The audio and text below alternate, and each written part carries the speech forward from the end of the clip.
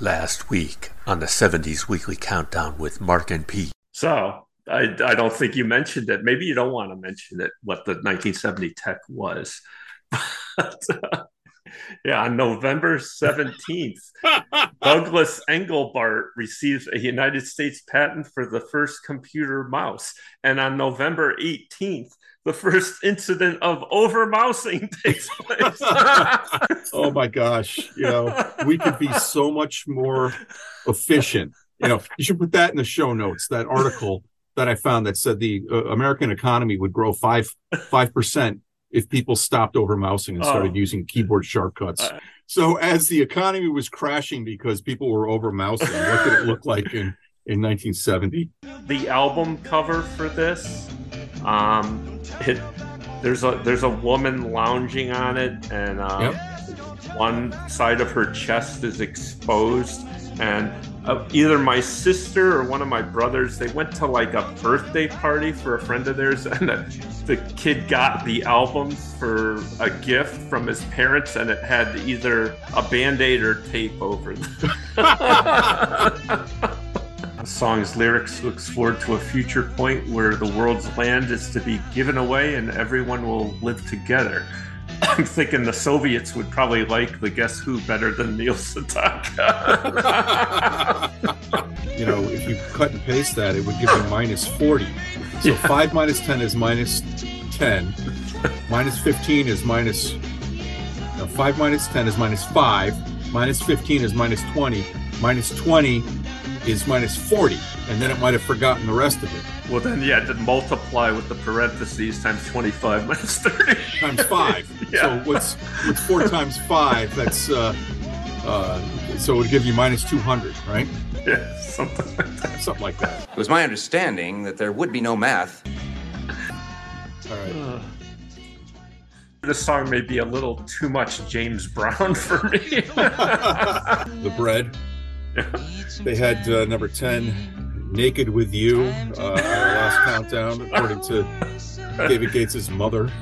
Which track is this off of? The Best of Bread? You know? Oh, I didn't. Oh, darn. I'm sorry.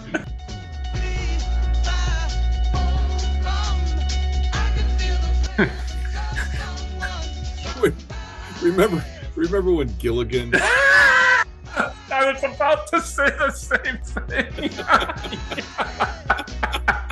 So we're on our way to the circus. Yeah. What are we going to find at the circus? Yeah, you're gonna find a clown, and he's probably not doing too well. He probably just listened to the James Taylor song. This is Tears of a Clown. Sugarloaf, right? Yep.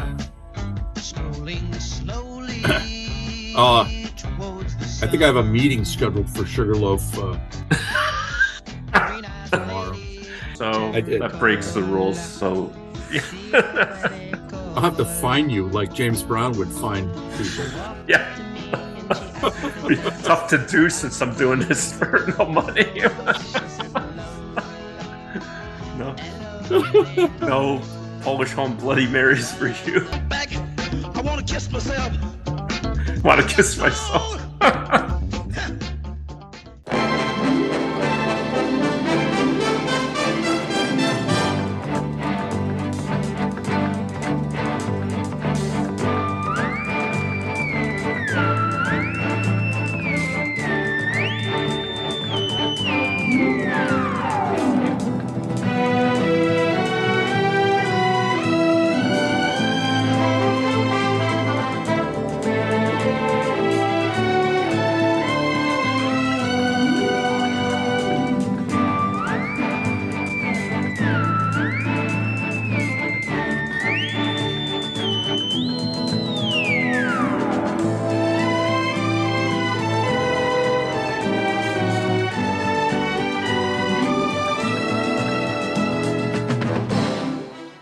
Hello again, and welcome to the 70s Weekly Countdown with Mark and Pete, a show where usually two friends review a randomly chosen American Top 40 episode from the 1970s, the most interesting decade in pop music. My name is Mark Roback, and with me is my friend and co-host, Peter Gardo. Hello, Peter. What's happening? Happy Thanksgiving, Mark. Yeah, happy I hope Thanksgiving to you. I hope you enjoyed your day. I don't know how many servings of Alice's restaurant you got. I always like to have 3 or 4. And but my daughter's home from school for the weekend, and we're going to visit with 2 of my sisters and stuff like that. You're in another time zone now, aren't you? Yeah. I'm actually visiting my sister out in Austin, Texas, and we went out for dinner. We usually go to a nice restaurant, which we did this year. It's very good. Beautiful. Yep, having a good time. As you could tell, Pete and I have been friends for a very long time, 30 plus years. We met in college and then ended up working together for a long time. So what we have here is episode 30 of the 70s Weekly Countdown with Mark and Pete. It's the 1974 Thanksgiving special done in 2022. So what is that? That's 48 years ago. Yikes. And so the title of this episode is Disco Hits and Misses. And for this episode, we have a guest. And our guest is my friend Jim Pavich, who I've probably known as long as I've known you, maybe a little longer. And we are going to be talking about a record called Disco Hits, DISCO Hits, which was put out back in the days where you didn't have the YouTube or the streaming or this and that and the other thing, and you couldn't afford a real record, and there were no compilation records of disco hits, and this was put out by Pickwick Records. So Jim, why don't you introduce yourself and let us know what your remembrances of Thanksgiving 1974. Yeah, Thanksgiving in 1974, I was 9 years old. Yeah, I mean, that was back in the days when in this area we had 3 channels, right? I used to watch actually 4, because you guys count channel 18 number 1, right? Yeah. But channel 3, channel 30, and channel 8 out of New Haven. I think channel 3 had it was a big thrill when we were kids to watch the Macy's balloon parade. And correct me if I'm wrong, but have you ever heard it called like the Macy's Day Parade? No, I don't think so. That sort of sounds familiar, yeah. I don't know. Maybe that was us when we were kids. I was just thinking about that. People were like, "Oh, you watch the Macy's Day Parade," but anyhow, that was a big thrill when we were kids, is to watch the Macy's Day Parade. So whoever was in charge of promo at Macy's deserves a raise 40 years after the fact. We probably, we would have my grandparents were still alive then, and have a whole extended family and overdo it just like this year. Beautiful. So, Mark, what were you doing November of 1974? Yeah. Well, first, I went back and I looked at just to check out what the weather was around here. So it looked like on that day we had a high of 36 and a low of 21 with no precipitation. That's Thanksgiving weather. Yeah. I just like Jim, I was 9 years old, but a couple days out from my 10th birthday, actually. Ooh. So so that was a big deal back then. And I don't remember too much specifics from the day, but I do have one of Gail's spy books, which I think she had. This is my wife, Gail. I think she has graduated from the spy book, but I'll just read a little bit of what she had for that day. She said, I went to the game, which was the football game between Bristol Eastern and Bristol Central High School. She said it was so crowded, more than 10,000 people. And she said, I could give you all the details, but I'll just say that Eastern won against Central. They won 7-6, but we aren't even sure if they got their 6 points legally. So we're still number 1. And then it talks about a girl she knew, Sue Norton, who was the homecoming queen, I guess, or the football queen or whatever, but she was riding around in a Corvette after the game, and she looked radiant. So that's beautiful. So when I go back to the date book, and it's November 74, my mother's parents came in from Lockport, New York. So they arrived at 6:30. I don't know if they drove. So at that point in time, my mom's folks were 63, 64 years old, 64 years old, I guess, and still driving around. It's not that far from now. We'll be that age. I was just thinking that was your grandparents. Yikes. Yeah, they were born in 1909. Wow. And right around that time. And it says here on the 27th, which is the day before Thanksgiving, it says Peter music. So I don't know what that was, because I would have been in the 4th grade. And maybe I started taking the trumpet then. I don't know. And then we had Thanksgiving, and my grandparents left on Saturday the 30th. So I'm sure if I look through the slide collection that I have here in the basement, or go to my sister's house out near where Jim's parents live, there might be the print photographs. So sister number 3 got all the print photographs, and I got all the slides. So it's very good. But you're going to digitize those slides at some point? Or? I've done some of them. My sister number 1 was just in Washington, D.C., visiting her husband's 2 brothers that live in Virginia, and she was asking, when were we here? And I got out the date book, and I took a picture of the date book, and I sent it. And then she said, because there was my father at the end of June, so this is the end of June of 1971, he had a conference, and it was at the Naval Academy, and we stayed in the Naval Academy. Sorry, Jaime, because so Jim, we also know as Jaime. Because where'd you get that name, Jim? Actually, it was a mutual friend of ours, Bubba. We went to school up in New Hampshire, and a friend of ours, Bubba, I knew him from Spanish class, and every time they would read the roll at the beginning of the class, the professor would say, Jaime. So when I got home, Bubba would start calling me Jaime, and people thought my name was Jaime, appropriately. So it stuck 40 odd years on with certain groups of people from a certain time. Yeah. What was Bubba's Spanish name? Because his real name was Chris. Cristobal. Cristobal. That's less funny than Jaime, I guess. Yeah. If you call somebody Cristobal at a party, it's not the hoot Jaime was. Yeah. Yeah. So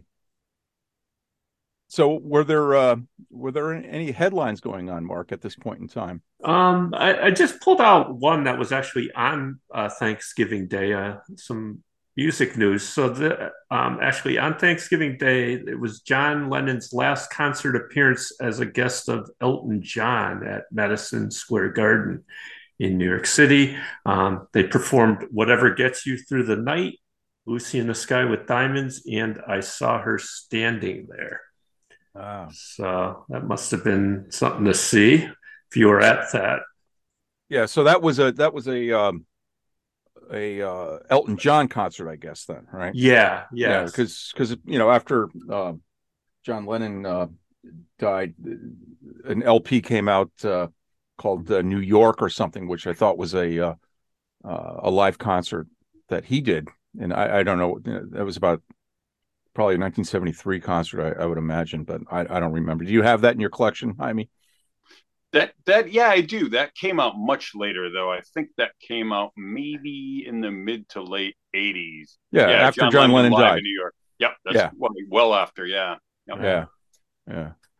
And then, of course, there's the live set that he did with Frank Zappa and the Mothers on I forget what that record is called. And Sometime in New York. Sometime in New York, yeah, which is kind of a terrible record. And according to Frank Zappa, like Lennon stole most of Zappa's material, but that's Frank Zappa's word. sounds like Frank Zappa. Yeah. He doesn't have a lot of kind words a lot, does he? So sorry. Go ahead. You get honesty from Frank though. Yeah, that's a fair point. Yeah. So after your Thanksgiving meal or during it, what was on TV that day?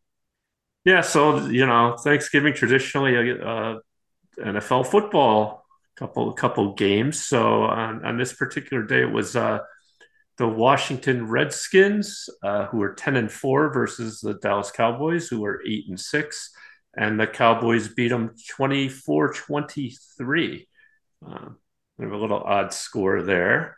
Mm-hmm. And then there was the Denver Broncos, who were 7-6-1 at that point, and they were playing the Detroit Lions, which they always play on Thanksgiving, and they were 7-7, and the Broncos beat them 31-27. Was this the end of the regular season? Because I think there were still only 14 games in the season then, and the Super Bowl was like the first weekend, and it after New Year's back in the day. Yeah, so. I don't remember. It's kind of. I don't know when they went to 14 games. We'll have to have an NFL podcast of Thanksgiving days. But so growing up, we would watch TV, the 4 channels, and there'd be advertisements on TV for things like this. It's The Hustle, and it's just one of the big 50 on this incredible multi-album collection from TEJ Records. Shake, shake, shake. Come on, it's on down the road. On Saturday night.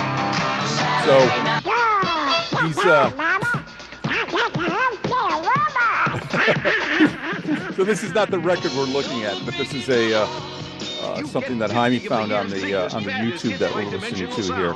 But it was hit songs done by other folks, and tonight I think I can turn this thing off now. Goodbye. We're going to look at a Pickwick record that did disco hits, and there's 9 tracks on this LP. And what did we say, Mark? We're going to play the fake one and then the original, or the original and then the fake one? I forget. I think I like doing the original first and then the fake one. All right. But I'm willing to take a vote here. We could.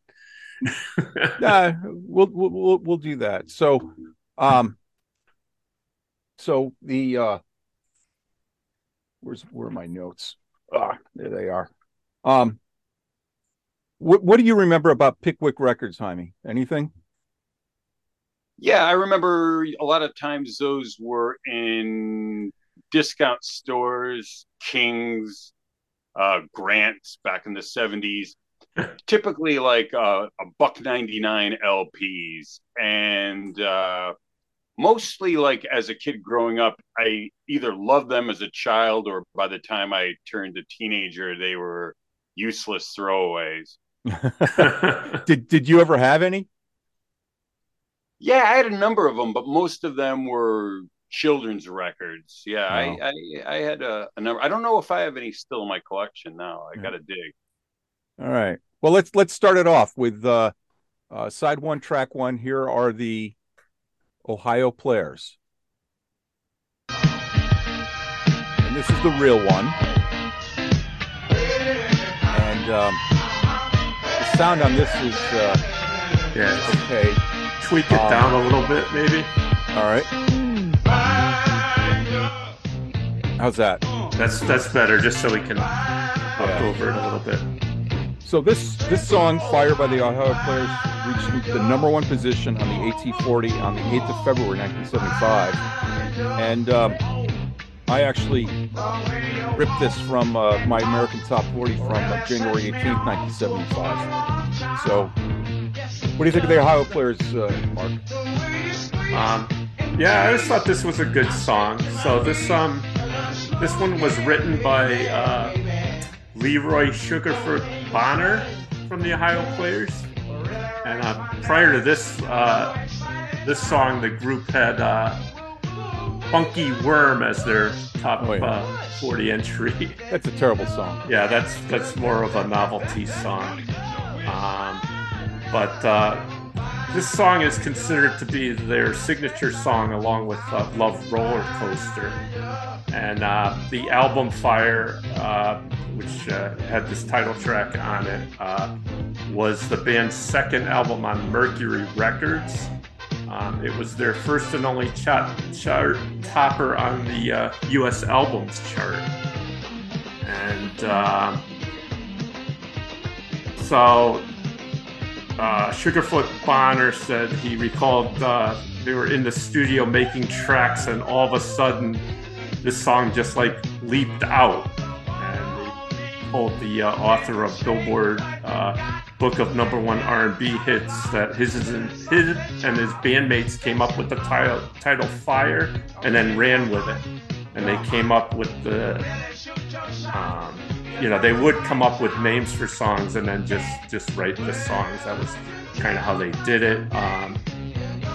He said the inclusion of the fire truck sirens was a no-brainer. He had to use all the effects one could use on a track like that. The fire engines and all that seemed very appropriate to what was going on with albums of that era. Other people used like babies crying and kids singing and street sounds, etc. So the band played the rhythm track of the song for Stevie Wonder, who immediately pegged it as a hit. Already at number 11, the Ohio Players with. So yeah, they played it for Stevie Wonder, and he immediately said, "Oh, this thing's going to be a hit." So, yeah.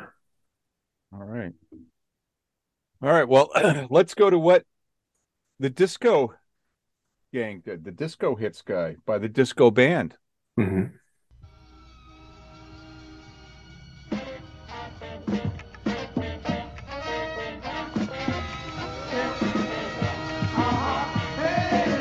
Sounds great.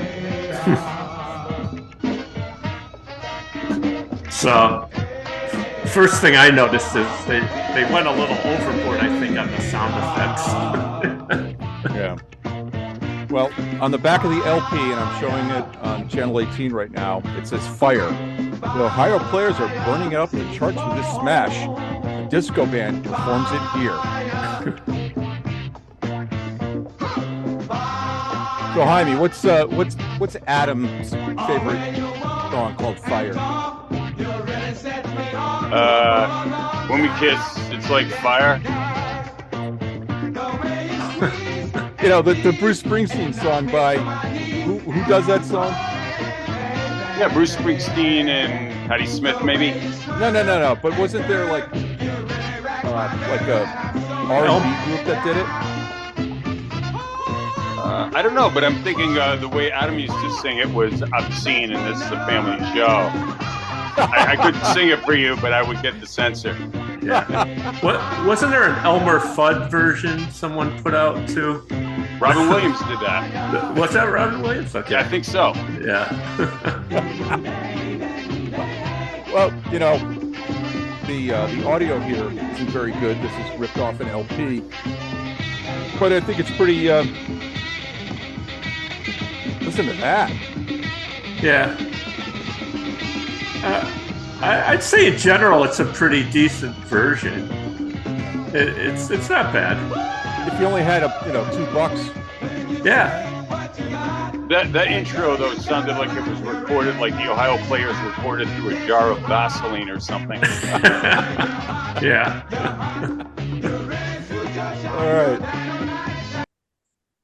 All right. So the second track on side one did not ever make the top 40. I got to go find it here on the computer. I think it's here. So we'll get this run rolling.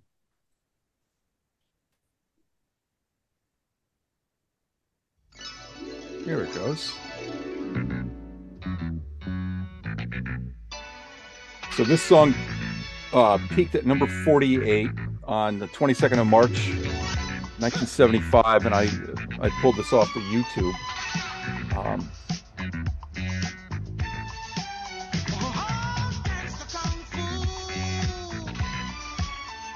Oh my goodness. Who is this? This is Mr. Carl Douglas, who is famous for a different Kung Fu song. But this is off the album Kung Fu Fighting and Other Great Love Songs from 1975. So this was written by Carl Douglas and Edu Apaya. I can't really pronounce That's easy for you to say. Yeah, but I couldn't find much on this song. The album Kung Fu Fighting and Other Great Love Songs got to number 37 on the Billboard album chart and number 1 on the Soul album chart, actually. In Europe, Asia, and Africa and South America, the album was released under the name Kung Fu Fighter. Of course, his biggest hit off the same album was Kung Fu Fighting. Yeah. All right, so here's a question for you. There's Chip, there's Robbie, there's Ernie. Where does Carl fit in? You don't get it, do you? Took me a minute to get it. Yeah. Steve, those kids are driving me crazy. Yeah. Especially that Carl. Yeah. All he does is go around with kung fuing. Yeah. It's funny, like, you think about that in that era of time, the commercial potential of Kung Fu. I mean, Douglas had, what, 2 Kung Fu hits? I can remember as a kid when the television show was popular, kids in my 5th and 6th grade classes had Kung Fu lunch boxes with David Carradine on them. Oh, yeah. It had I remember one scene had him fighting Master Po, where they had the sticks and the head was to the side. Yeah, and also kids were making shurikens in industrial arts class. The throwing stars. Yeah. All right, so let's hear how the disco hits guys did it, and that's over here. Here we go. Do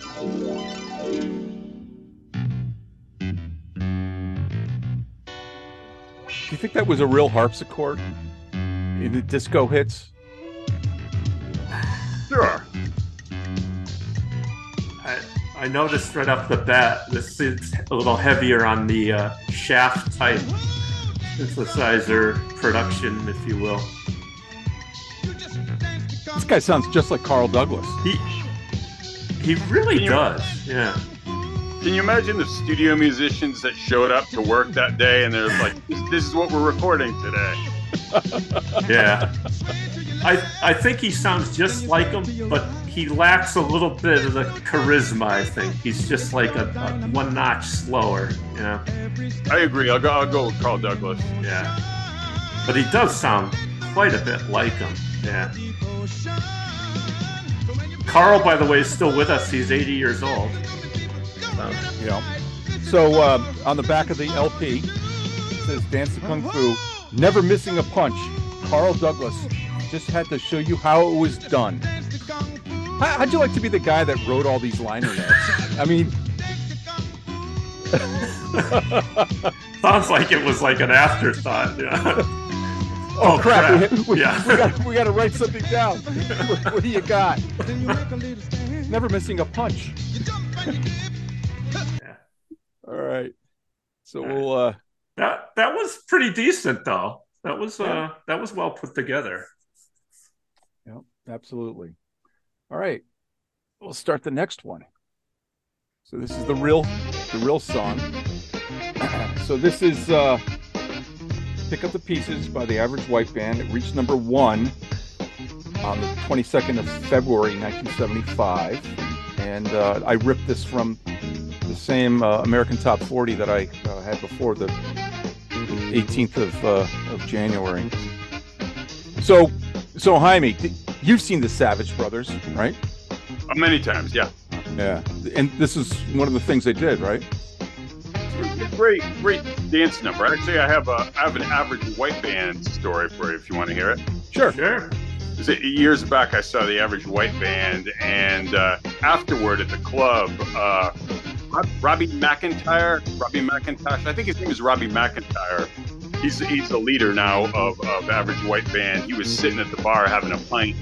And those guys are funky. You know, a lot of guys think that these guys are black, but they're actually from Scotland.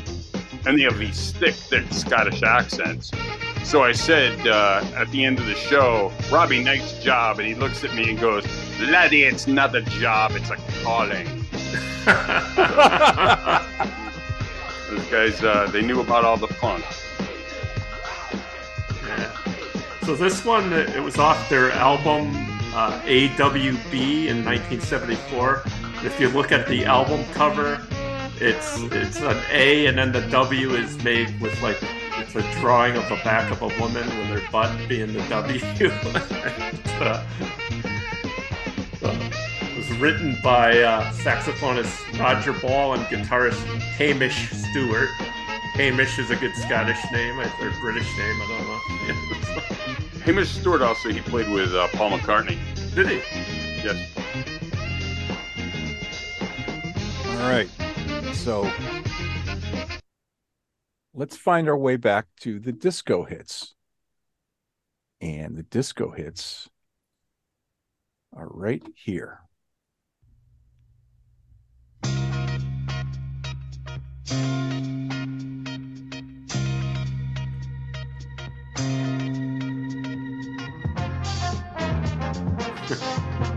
Boy, it sounds like they're in the bathroom. Is that a trombone? I thought it was it sounded like they were being backed up by the Tonight Show band or something. It also started out much blander. You know, like the organ was more prominent in the Average White Band version.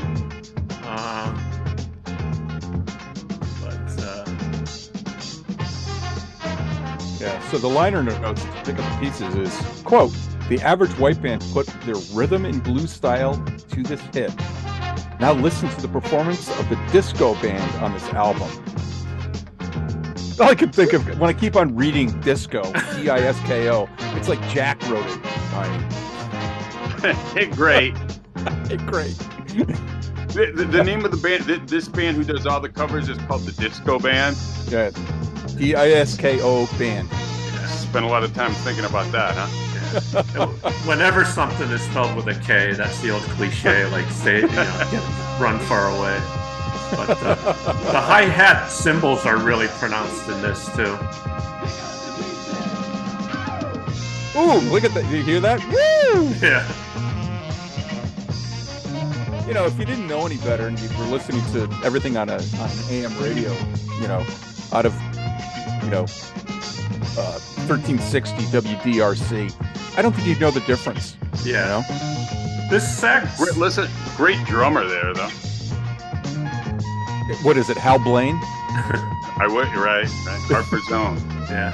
The sax solo is not bad. It's a little lower in the mix, but I also noticed when the chorus came in the Average White Band, there was like a very heavy on like a percussion block or something. I didn't hear that in this one. And the chorus is much more harmonized soul type vocals in the disco version. Yeah, in general, I think that was kind of a poor rendition. So far, the worst of the ones we've heard off the album, I'd say, in my opinion, anyway. All right, we're going to find our way up to track 4 on side 1. And this is the BT Express, and this got to number 2 on the 16th of November of 1974. And we talked, didn't we just have this on a recent countdown, Mark? I believe we did, yeah. It's written by our friend Billy Nichols. Oh, that's right. So this Heidi, was, do you remember the BT Express at all, or just from listening to the oldie station? The only thing I remember from the BT Express, remember like the top 40 lists that they used to hand out at Caldors? There was like a rack on the front of the cashier station that had like Caldors hot hit of the week, and the BT Express was listed on that. I don't recall this tune. Yeah. This was released from the debut album of the same title, and this song became a big crossover success. It's noted for its hand claps in the beginning, as well as the spoken portion in the middle of the song. The Sprechstimme. Do you know how to say that, Jaime? When you guys were talking about it in that episode, you had two words, right? One was Sprechstimme and the other was... I forgot what it was. Yeah. Hey, it's your hard show. to say. Yeah. I'm just taking notes. All right, let's see what the disco hits guys did with this one, right?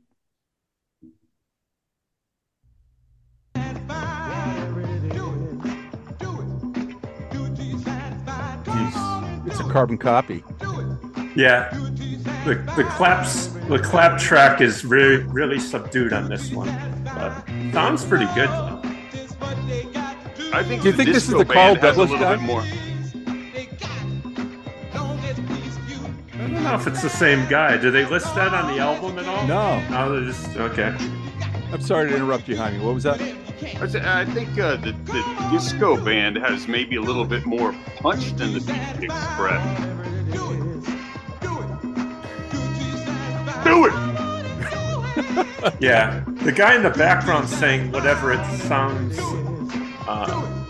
really like the original, but then when this part, the speak singing part, he sounds more like a guy telling kids a story or something. Sprechstimme. Yeah. I think this is Carl Douglas in the BT Express. Okay. All right. Yeah. That's not a bad rendition at all. I think the production value is a little lacking, but it sounded decent. That one was probably recorded just before lunch, and at lunch break, that's the end of the session. You guys get their $25 and go home. All right, last song on side one. This is the original. Is this the original? Yeah, this is the original. The Hughes Corporation, Rock the Boat.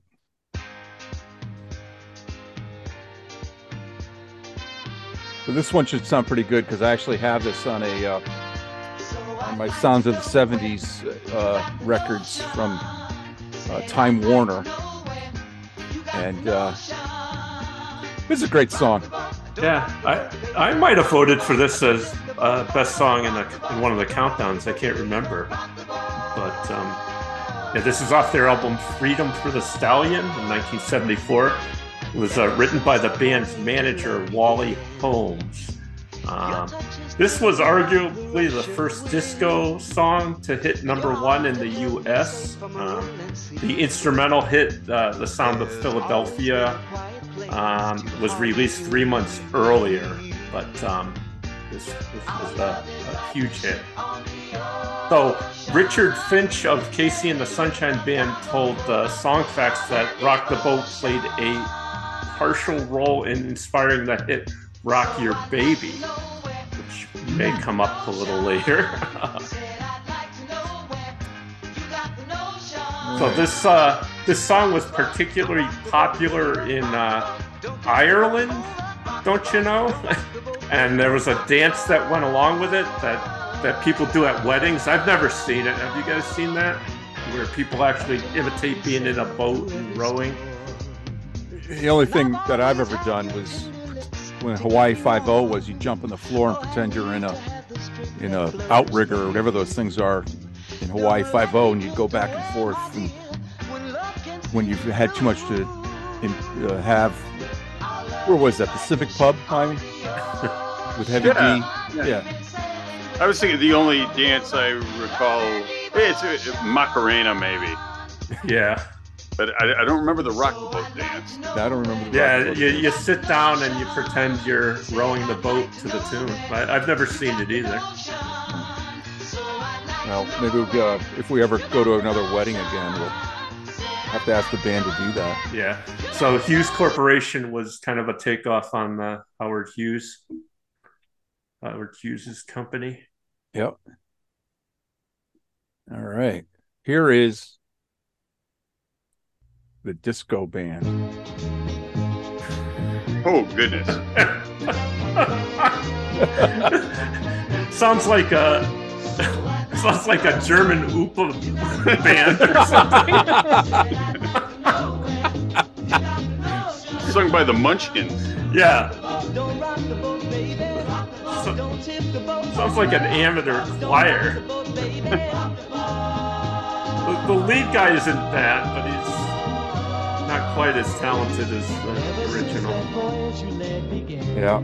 So on the back of the LP, Rock the Boat, the Hughes Corporation, H-U-E-S, and I think the real way to say it or to spell it is H-U-G-H-E-S, like Howard Hughes. The Hughes Corporation rocked the charts with this hit, performed here by the Disko Band. Those sound like real strings, though. That's high budget. Yeah. So what?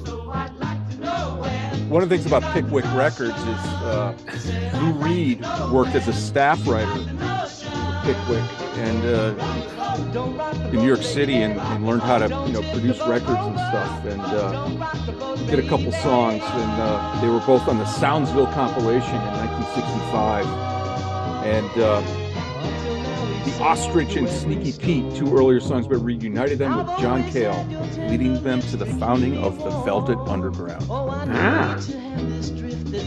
So, Jaime, did you listen to the episode where Send in the Clowns? We did that one. I did not. Enlighten me. Well, during it, I was like, because it's a terrible song. And all I could think of during that was what a clown. Nico.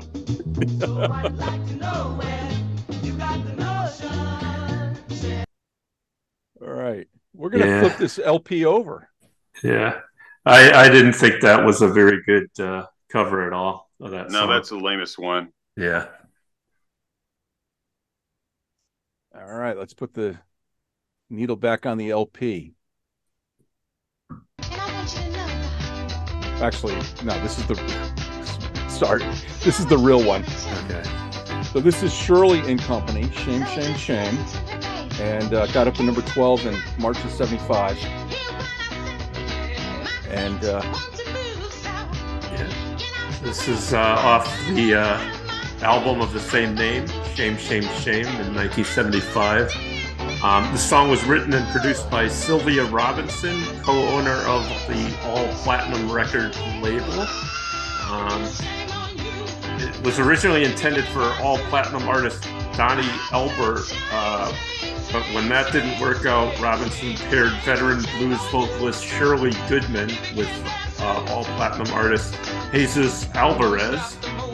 Songwriter Sylvia Robinson was originally from another 50s duo, Mickey and Sylvia. I think we talked about them in one of our episodes.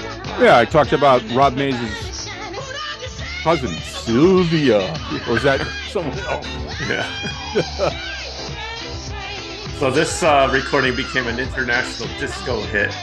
And Shirley Goodman was a New Orleans-born singer who was half of the 1950s R&B duo Shirley and Lee. They had an American Top 20 hit with Let the Good Times Roll in 1956. And Goodman has provided vocals for the Rolling Stones and Dr. John, amongst others.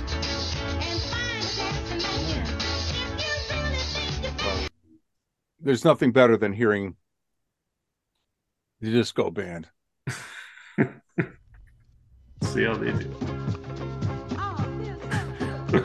Sounds sped up.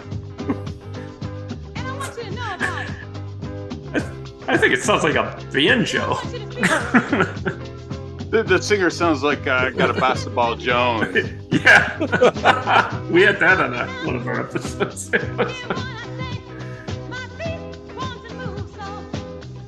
Yeah, I think the backing sounds almost country.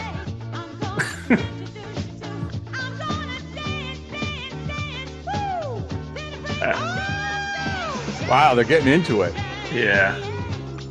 I think the original vocalist, Shirley Goodman, has more styled, a little bit breathy delivery.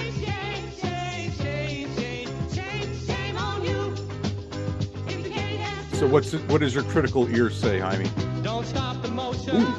I don't prefer the Disco Band on that. I did. I go to wait for them on the Carl Douglas tune. That was their best one so far. This one's kind of, but the musicianship is okay. Yeah, with the exception of the basketball Jones vocals.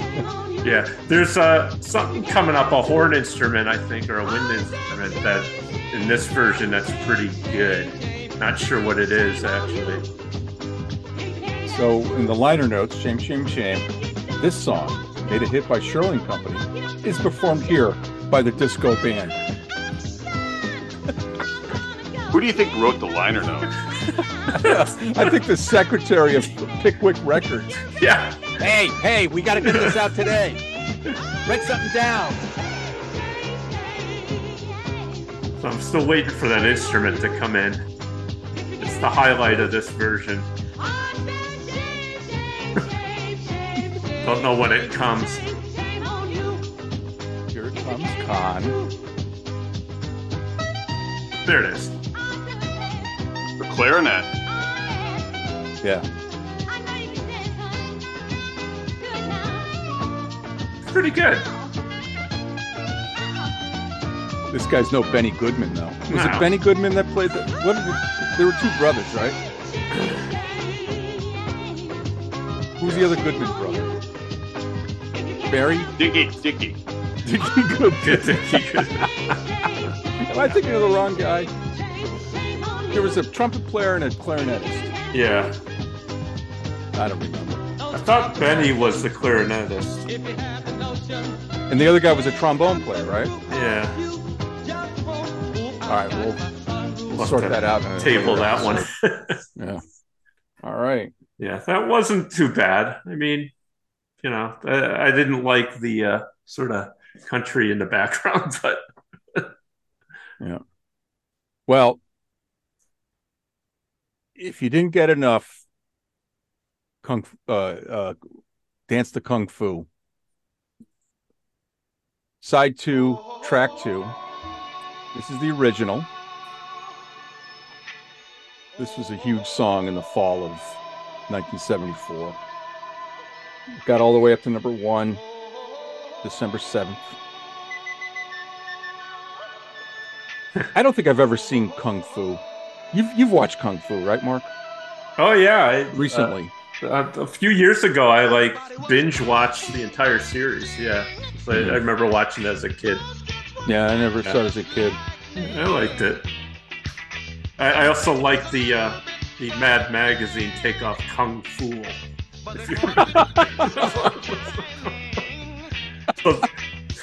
I might even have that. Yeah, I found it on the internet. It was pretty funny. But yeah, so this is off that same album, Kung Fu Fighting and Other Great Love Songs. And this one also is by Carl Douglas and Bidu Apaya. So Douglas was a session singer for Pi Records when he wrote this, and he got the idea for the song when he saw two kids in London doing some kung fu moves. This went to number 1 on the pop charts in '74, and the Asian producer Bidu asked Douglas to record a song he wrote with Larry Weiss called I Want to Give You My Everything, and Douglas convinced him to use Kung Fu Fighting as the B-side, and they recorded Kung Fu Fighting in 10 minutes. Wow. Figuring it was just a B-side, but the record label loved it, and they made it the A-side. And after a slow start, it began selling, and Bidu became the first Asian to produce a UK #1 hit. Wow. It eventually went on to sell 11 million records worldwide, making it one of the best-selling singles of all time, actually. Wow. So, all right.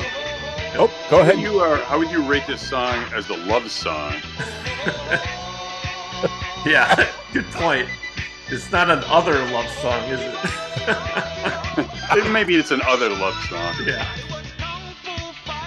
So, Carl's from Jamaica.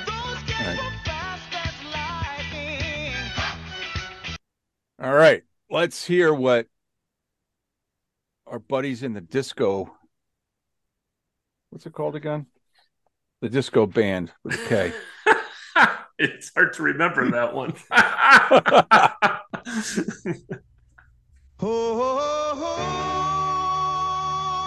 Ooh, off key.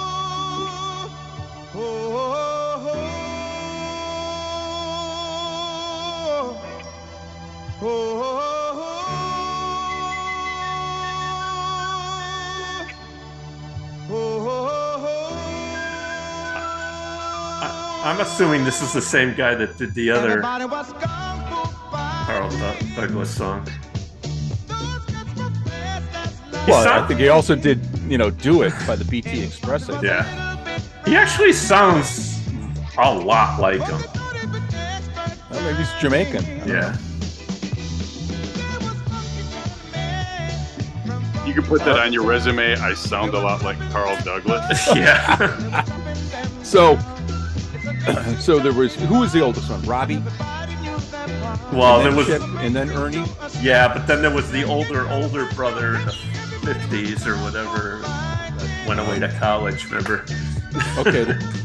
So I was watching a Mannix earlier this week, repeat, and Dodie was the star, as a kid.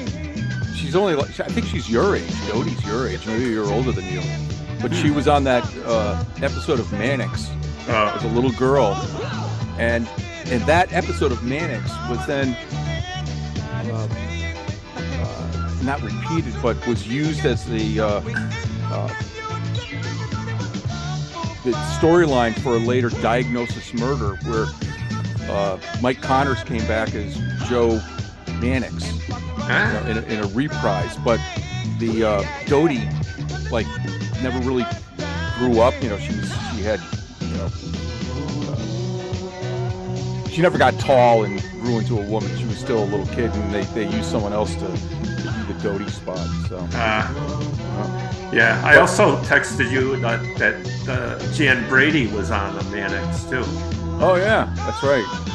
So Kung Fu Fighting on the liner notes. Carl Douglas started out a new craze with his big hit. The disco band will show you why. So I think the Haas in this are better in the original.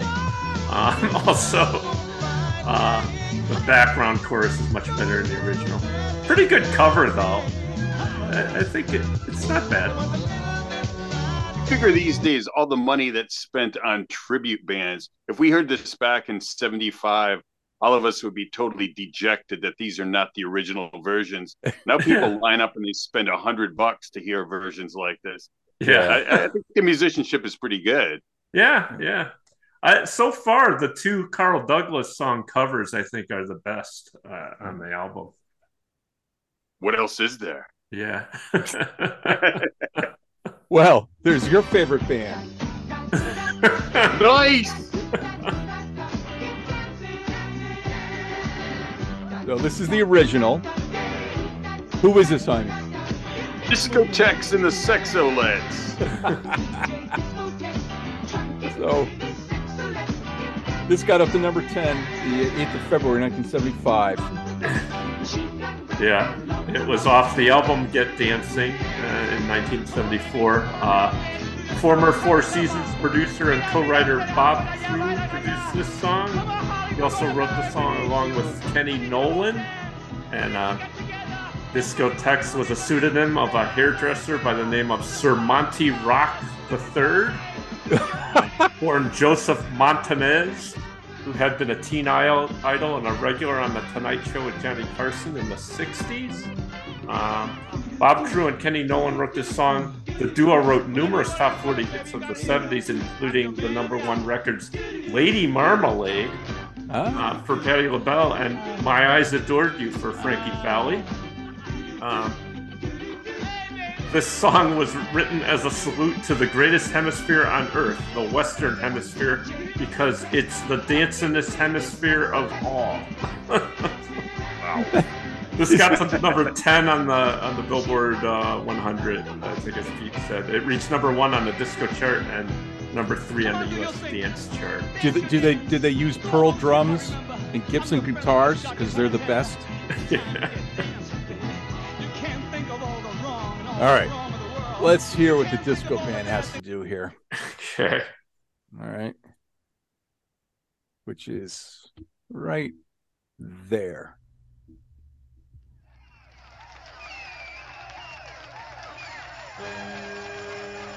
Wow, the crowd's a lot more pronounced right off the bat.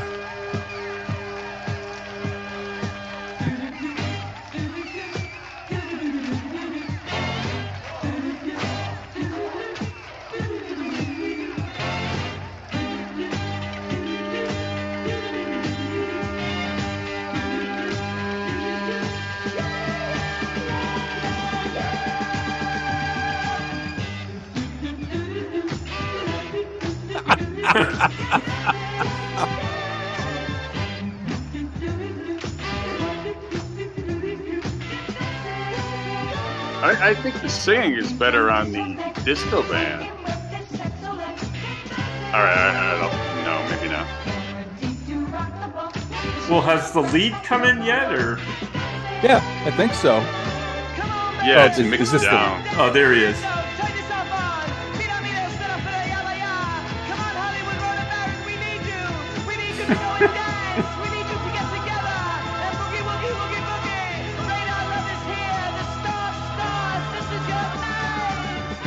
So on the liner notes here, it says, Discotex and the Sexolettes Get Dancing recorded this hit.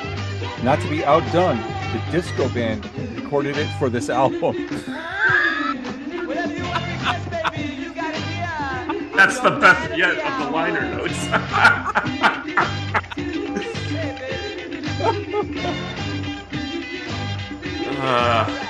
All right. I'll tell you one thing about this tune.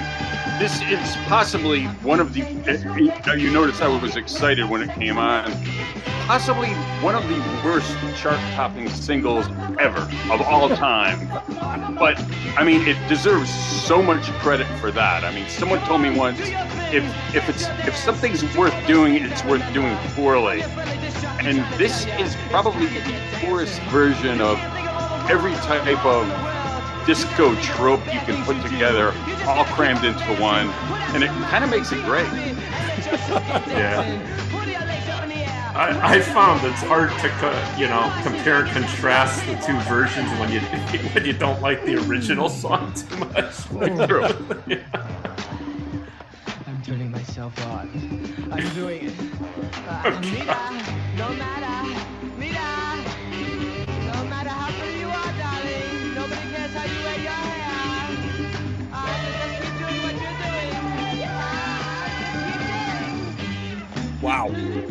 All right. That's enough to get dancing by the disco band. All right.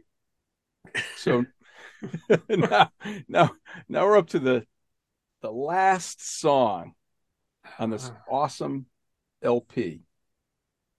Product of Pickwick International Inc., Woodbury, New York, 11797. Where is Woodbury? I don't know.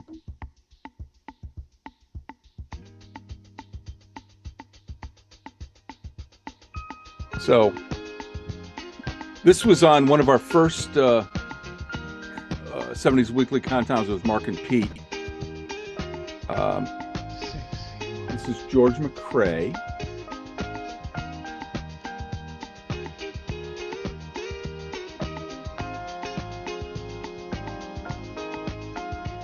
got up to number 1 in July of 74.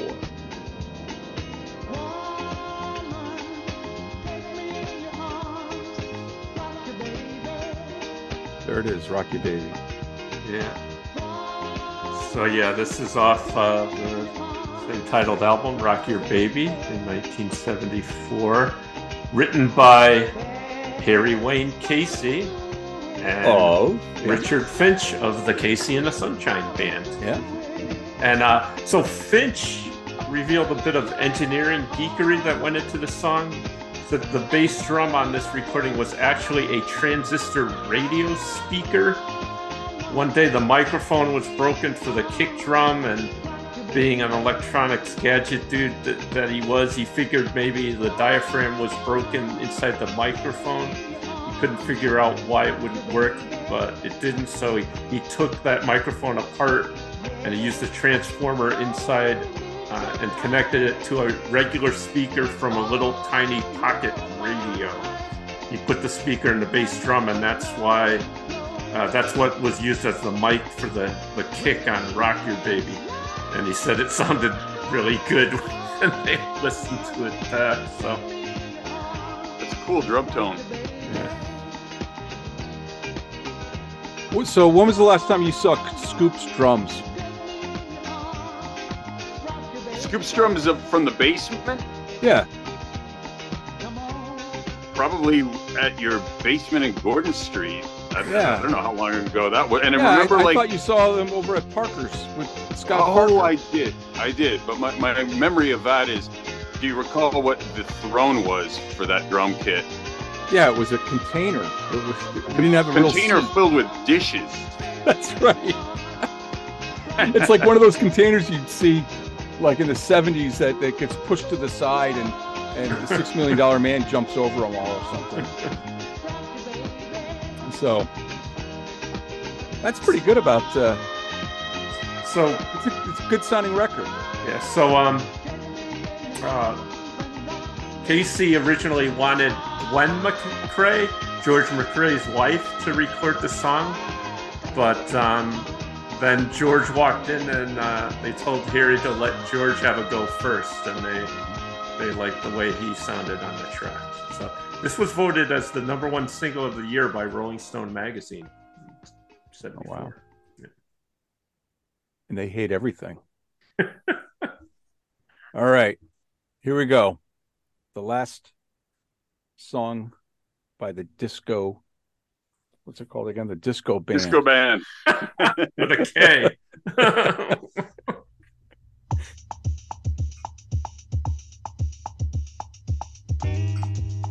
Seems like they tried to get a different drum kind of, or percussion tone in there. What's that high-pitched thing, though? I think it's one of those things you scrub back and forth. No, not the percussion thing, like the cheesy keyboards. Yeah.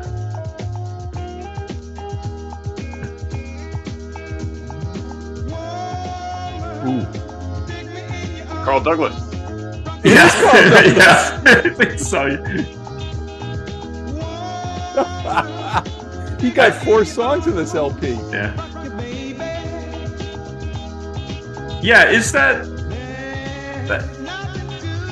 a guitar, or is it just some kind of synthesized?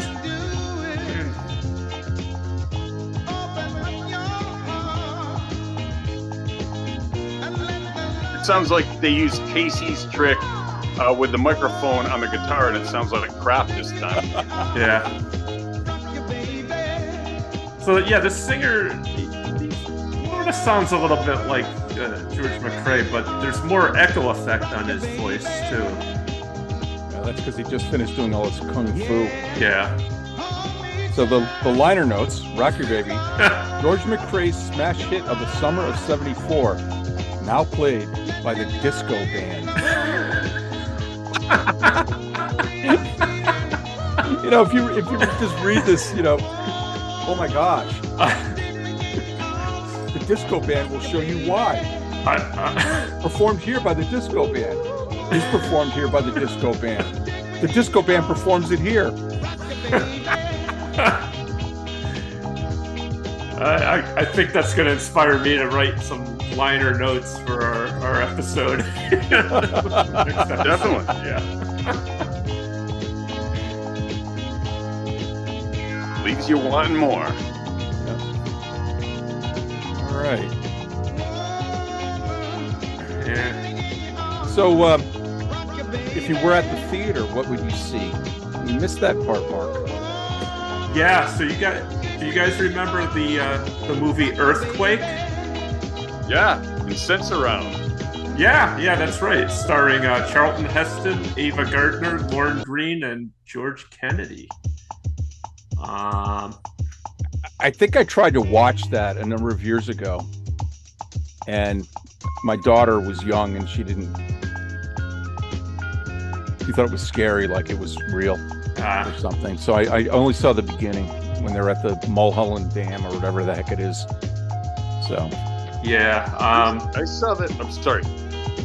No, go ahead. I saw that Jerry Lewis Cinema, and the deal was, I don't know if you guys remember, but the gimmick was, it was called Sense Around, and it was supposed to be like you could feel the earthquake.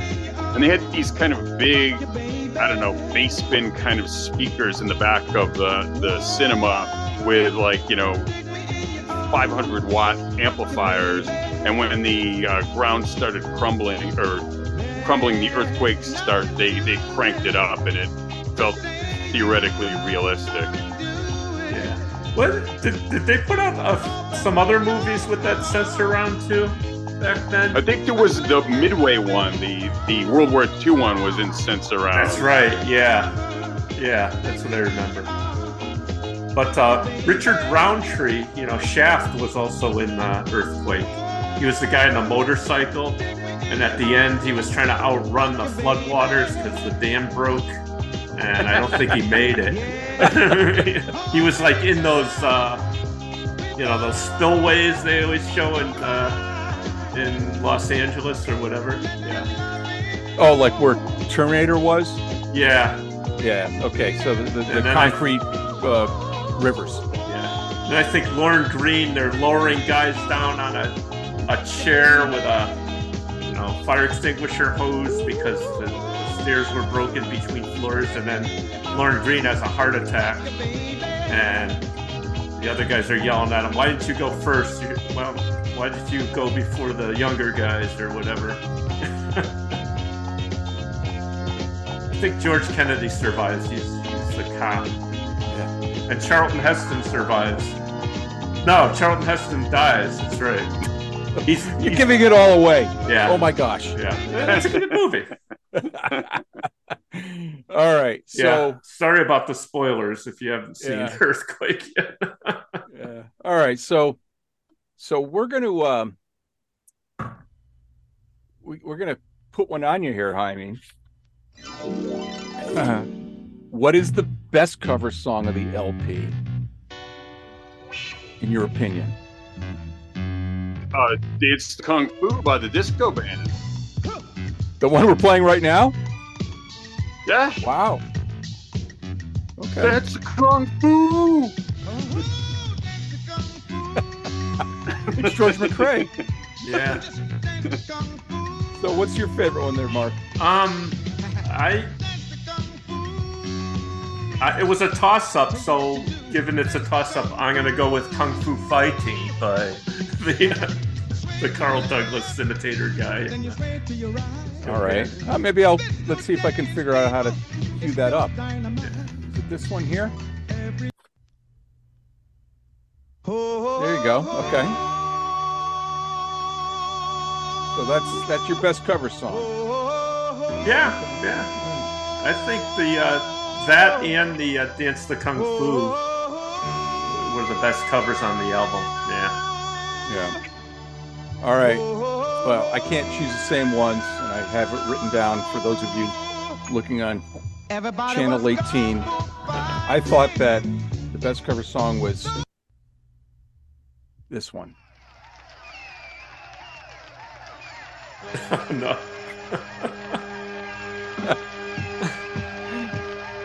1, 2, 3, before. If a job's worth doing, it's worth doing poorly. That's right. Get Dancing by the Disco Band covering discotheques and the Sexolettes. Yeah, I wouldn't argue that it's just as good as the original. Oh. All right, so I just chose my favorite. I'll do the I'll give you the worst one, in my opinion. Here we go. I just thought this was really flat, and I really don't like the original. So, by the BT Express. And of course they say here, BT Express weren't satisfied until they were number one. Listen to the hit. Oh, it doesn't say by the Disco Band No, in that it liner. All right, Jaime, what's your number 0 of the Disco Band countdown? Pick up the pieces with the trombone arrangement. That is not funky. Yeah, that's this one. Yeah, sounds awful. Here we go. 1, 2, 3. It sounds. You know what it sounds like? It sounds like my high school band. Yeah. Okay. And it sounds like Dwight and Dale Kiefer and who else played the trombone? And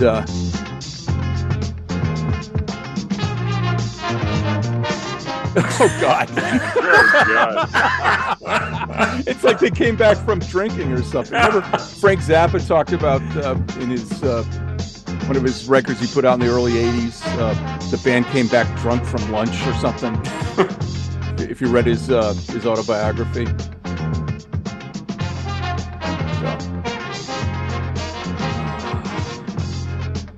All right. I went with the one you accidentally played, and that's the Rock the Boat. This one here, huh?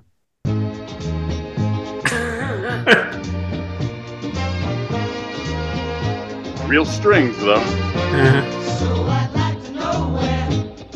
The Hughes Corporation rocked the charts with this hit performance here by the Disco Band.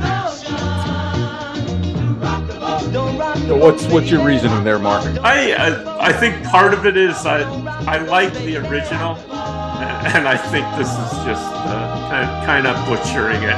Yeah. All right.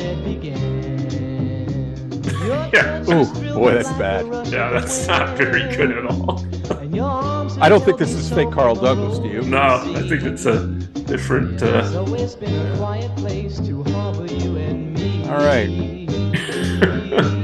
Well, I think it's about time to wrap this up as we hear the rest of Rock the Boat by the Fake Hughes Corporation. Oh, great.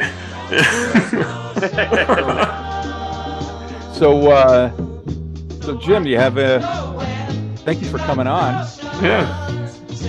Oh, I appreciate you having me on. Got a quick question. Do you know if the Disco Band has any other records?